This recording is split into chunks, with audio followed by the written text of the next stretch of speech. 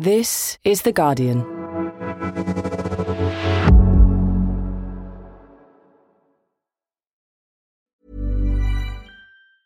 Tired of ads barging into your favorite news podcasts?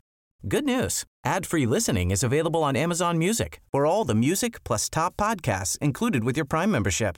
Stay up to date on everything newsworthy by downloading the Amazon Music app for free or go to amazon.com/news ad free.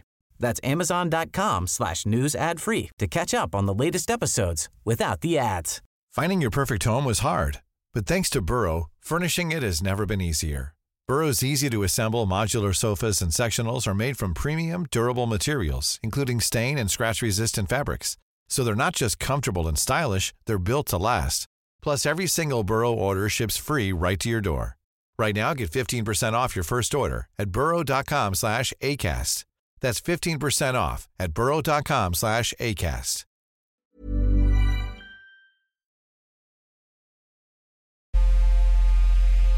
"60 years ago this week, John F. Kennedy and his wife Jackie were travelling in an open-top car as part of a presidential motorcade through Dallas, Texas.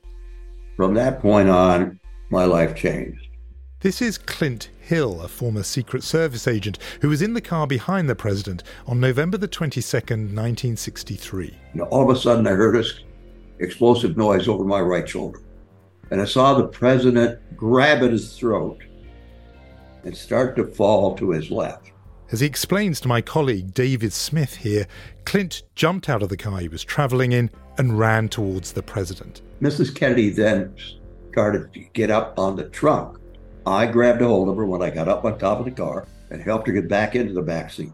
As they sped off to rush President Kennedy to hospital, Clint gestured to fellow Secret Service agents with a thumbs-down motion that the situation was grave. 1 o'clock, the doctor, who I guess was this most senior, said, the president's dead.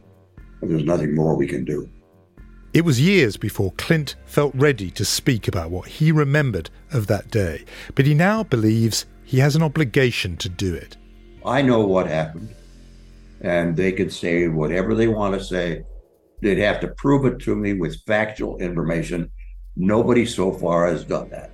The 91-year-old is worried that when he and the others who were there that day die, the numerous alternative explanations surrounding the death of the president will become accepted truth. Are they going to just accept what has been said and all this theoretical stuff? Why did the assassination of JFK spawn dozens of conspiracy theories that have lasted decades? Is there a reason why Americans are quick to believe their government is covering something up? And despite multiple examples of conspiracies turning dangerous, are politicians today, including John F. Kennedy's own nephew, using conspiracy theories for political gain? I'm Jonathan Freedland, columnist at The Guardian, and this is Politics Weekly America.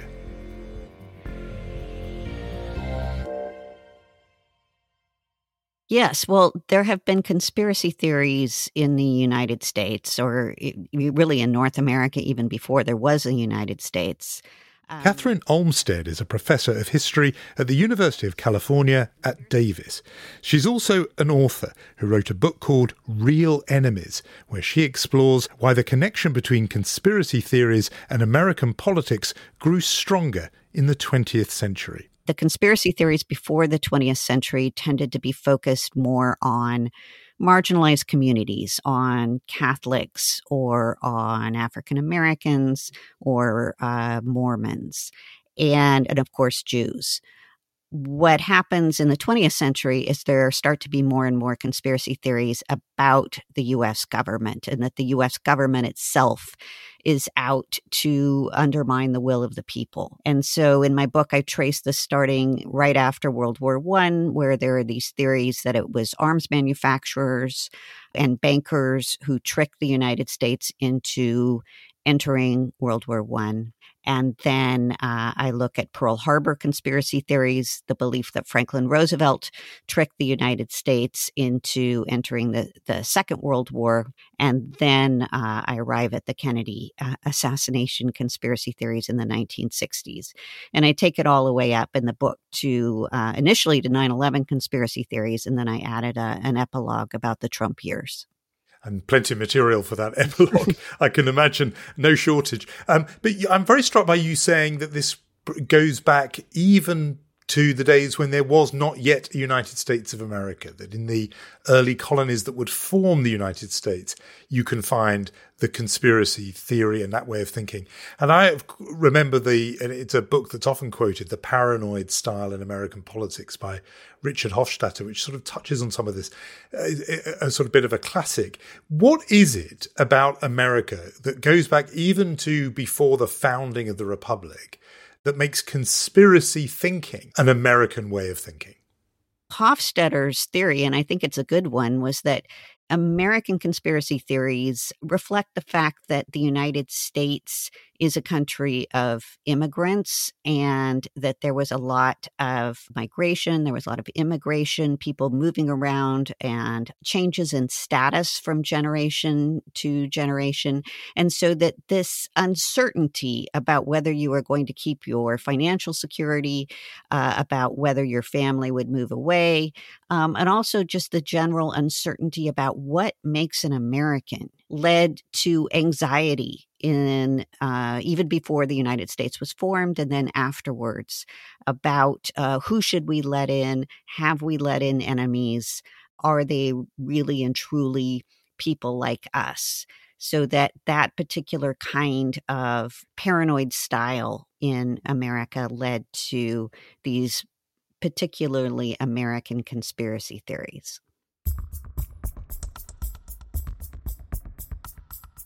Let's go, though, to the conspiracy that is, in a way, 60 years old this week, because it begins and its origins are the assassination of John F. Kennedy. From Dallas, Texas, the flash, apparently official, President Kennedy died at 1 p.m. Central Standard Time. Our colleague on The Guardian, Steve Rose, recently wrote about the consequences of that killing and said the assassination of JFK was probably the genesis of the post-truth, fake news, don't trust the experts, do your own research brand of media skepticism and alternative information ecosystems. Would you agree with that assessment?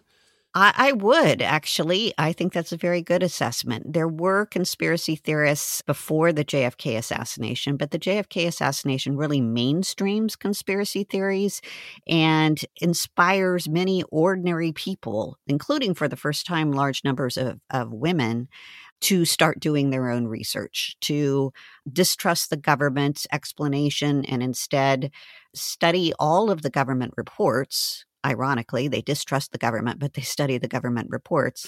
And sometimes to travel to Dallas, to Dealey Plaza, where the assassination occurred themselves, to investigate the assassination and come up with their own theory because they find the government's theory so unsatisfactory. And fascinating, you say it was women in particular. Yes. So this is the first time in U.S. history where there are these large numbers of women. And this is obviously before the internet, but they're able to find each other by having forums in the local libraries, by writing letters to the editor, setting up these informal study groups. They don't like to be called conspiracy theorists. They call themselves assassination researchers. And they set up these study groups in each other's homes and study the Warren Commission report was the official government report on the assassination and all of the appendices that have the depositions and the maps. And they would look at maps of the sewer system in Dallas and try and figure out where they thought there would be a second gunman hiding. So there's a tremendous amount of popular interest in these conspiracy theories that there really hadn't been for the conspiracy theories in the past. This week in November, 60 years ago, in 1963, was the week of the assassination. Obviously, America was absolutely reeling from the shock, but how quickly did people start to question what they were being told then on the news and in the newspapers rather than in history books about the assassination? How quickly did conspiracy theorizing around this assassination begin? Well, it happened right after the accused assassin was himself murdered on television. There is Lee Oswald. He's been shot. He's been shot. Lee Oswald has been shot. That murder on a Sunday after Kennedy was killed on a Friday made a lot of people wonder, was there some sort of conspiracy that Oswald was murdered to cover up? Now, that's part of the reason that the new president, Lyndon Johnson, decided to appoint a commission to investigate the assassination, as he wanted to quell these rumors. He was particularly worried that it might turn out that there was communist involvement in the assassination. I can't honestly say that I've ever been completely relieved of the fact that there might have been international connections. Possibly Fidel Castro of Cuba, possibly the Soviets, and he was worried about being forced into some situation that would lead to World War III. So he appointed a commission to immediately come up with an investigation, a report that he hoped from the beginning would say there was one gunman, so that then the country could move on. And that report did, to some degree lead fewer people to believe in conspiracy theories. But just a few years later, because of Watergate, the numbers of people who believe in a conspiracy theory, who refuse to believe the government report, they rise substantially. And it's fascinating to hear you saying that Lyndon Johnson himself, in a way, was wondering what the truth of the assassination was and wondering if there was communist involvement, as if he too is one of those people who is, doubting the official version. But I don't think that they or me or anyone else is always absolutely sure of every thing that might have motivated Oswald or others that could have been involved. But for regular people, and because this famously did involve regular people who started speculating, theorizing, what was it that didn't add up exactly about the assassination? You've said that it's, the assassination, the murder by Jack Ruby of the suspected assassin, Lee Harvey Oswald, that gets people wondering, is there something being covered up here? But what else about the assassination had people thinking, this doesn't look right? Well, I think on a broad level, a lot of people believed that you couldn't have some 24-year-old loser like Lee Harvey Oswald assassinate the president of the United States. It just didn't add up. He was not an important enough person. It wasn't a big enough plot. And they believed there must be somebody else. There must be some state actors involved in order for this to be successful, in order for our president to be assassinated. I mean, that's sort of like the view from 30,000 feet. At a more granular level, people believed that there were details of the assassination that didn't add up. So how on earth could Oswald have made those shots? How many shots were fired? Some people heard more than 3 shots. Some people heard the shots come from different places. And Oswald himself had a very checkered history. He had been a Marine, and then he had defected to the Soviet Union. Then he'd come back to the United States. And so there were just so many threads that one could pull on as one studied this event and say, like, well, to me, it seems like this is an important fact that the government has overlooked.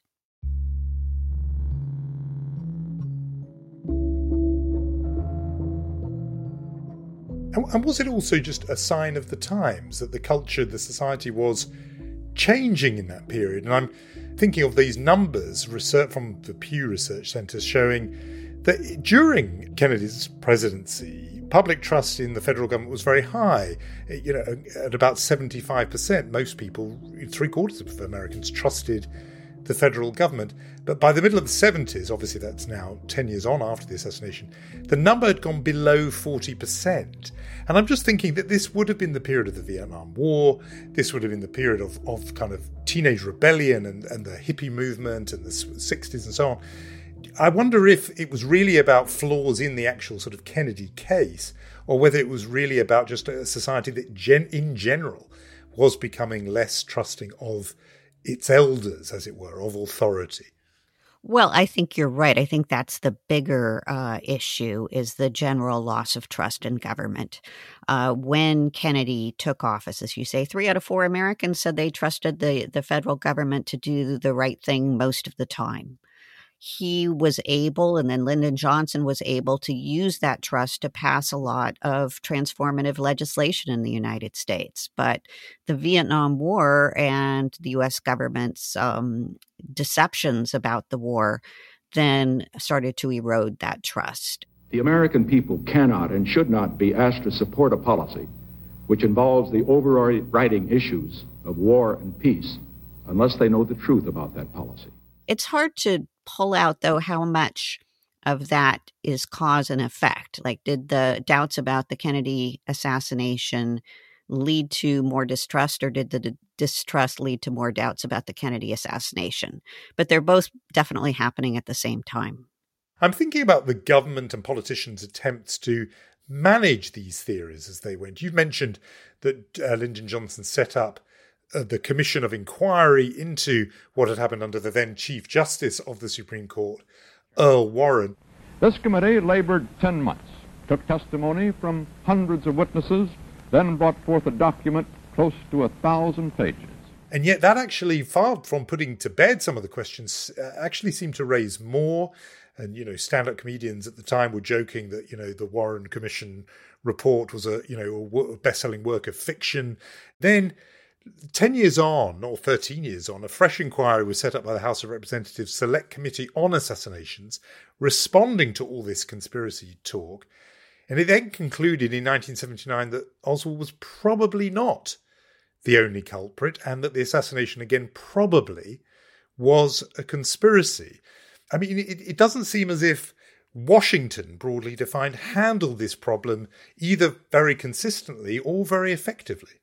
No, not at all. And in fact, that House Assassinations Committee report was soon discredited because they relied on a piece of information that turned out to be not what they thought it was. They thought they had uncovered audio recording of the actual assassination, and it turned out not to be the case. So there were, at the least, conflicting messages from the U.S. government over the years.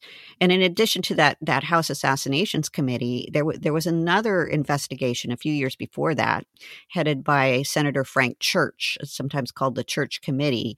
This was an investigation in 1975 and 76 into abuses of power by the FBI and the CIA. And that committee investigation also led to a lot more questions, because as Americans learned that Kennedy had overseen a program, at least his CIA had tried to kill Fidel Castro by using mob figures. Was it possible that plot to kill Fidel Castro had led to Kennedy's death? There are those 3 major U.S. government investigations, all of them unearthing a lot of information, but none of it completely convincing to large majorities of the American public. I mean, you might think, okay, that's the 60s and 70s. The 70s was just, the immediate period after the assassination. But this continues and continued and continues in America, with almost every decade bringing a new set of questions or a new expression of the doubts, often in the culture. And so famously, Oliver Stone's movie JFK in 1991. What's wrong, dude? Boss, the president's been shot in Dallas 5 minutes ago. Oh, no. Where Kevin Costner starred. I mean, it's a fiction. Oliver Stone, wrote it as a script, but he draws on real people and real events. And many people thought, okay, well, that's now the truth. And it prompts the JFK Records Act in 1992, where the government then ordered the US National Archive to collect all official records of the assassination, release them to the public. Perhaps yet another attempt to try and knock this on the head. But actually, it seems that it only just sort of ignited this obsession with the case. I mean, is it fair to say this is now, the JFK assassination has now almost entered the kind of marrow of American culture, and partly because it has sparked a community, a kind of movement of conspiracy theorists, that it is the sort of origin event of what is now a kind of tribe in American life. Yes, I suppose you could say that. I mean, that's one of the appeal of conspiracy theories, is that it helps build community. It's still true even with some of the most bizarre right-wing theories in America today, like the QAnon conspiracy theory, that there's this, gang of satanic pedophiles who control the Democratic Party. Part of the appeal of QAnon, as with the JFK assassination, is that you can create this community with other people who believe that, and it makes you feel like you belong.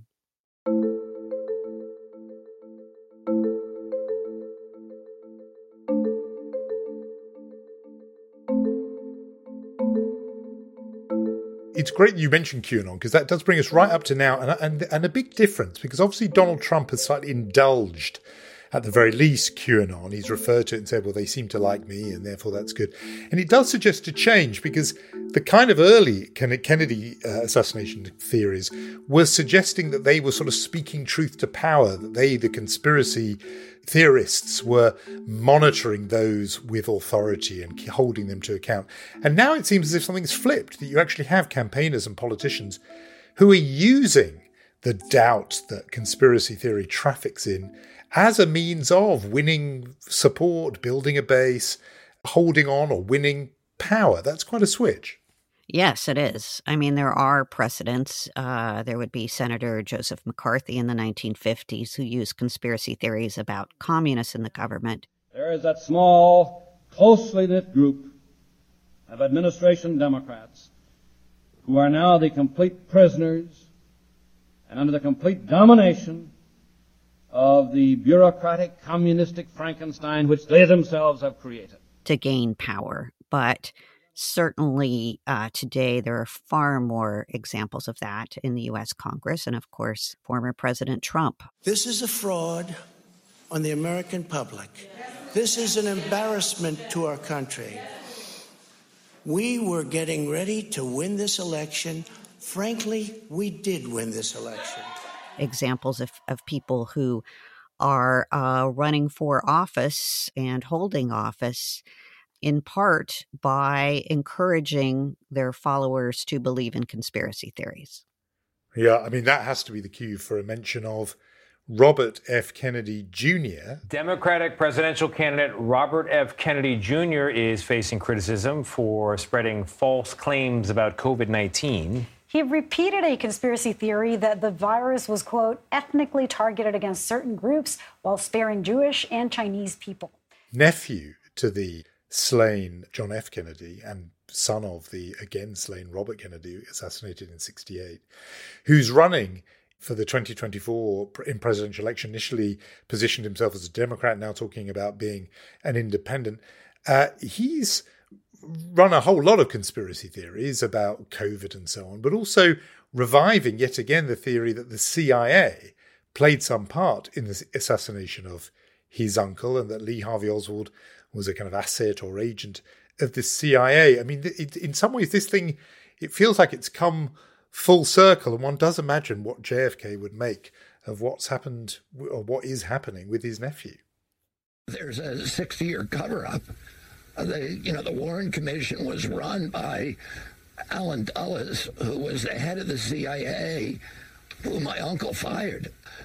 Yes, I can't imagine that JFK would view this as a positive development. But certainly the theory that the CIA killed Kennedy is one of the most popular and enduring of the many conspiracy theories about his death.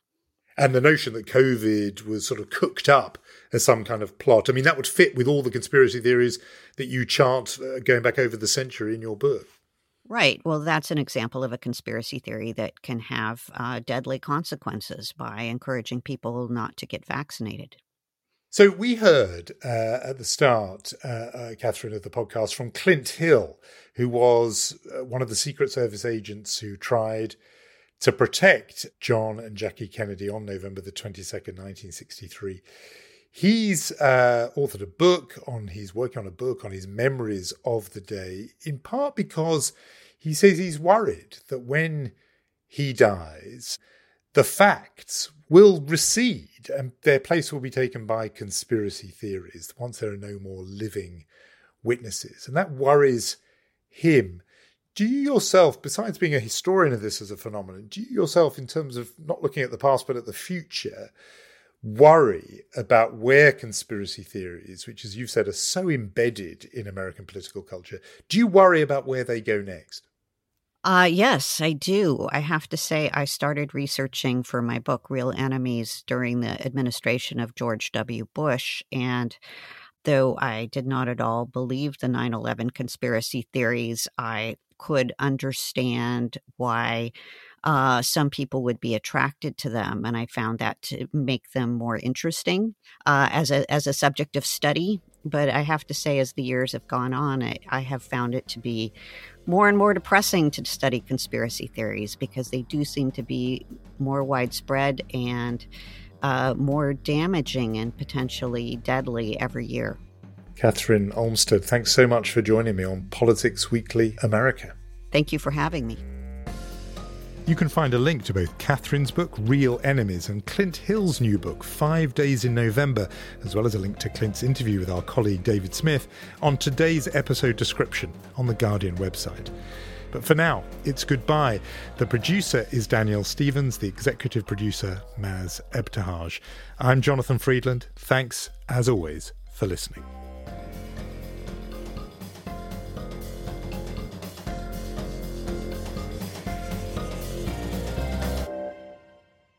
This is The Guardian.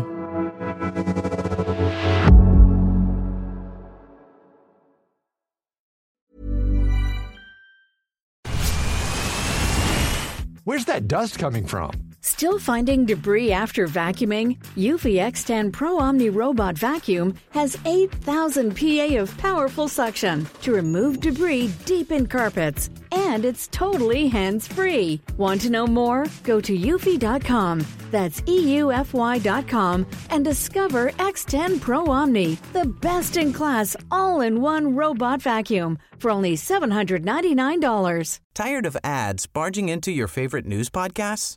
Good news. Ad-free listening is available on Amazon Music for all the music plus top podcasts included with your Prime membership. Stay up to date on everything newsworthy by downloading the Amazon Music app for free or go to amazon.com/news ad free. That's amazon.com/news ad free to catch up on the latest episodes without the ads.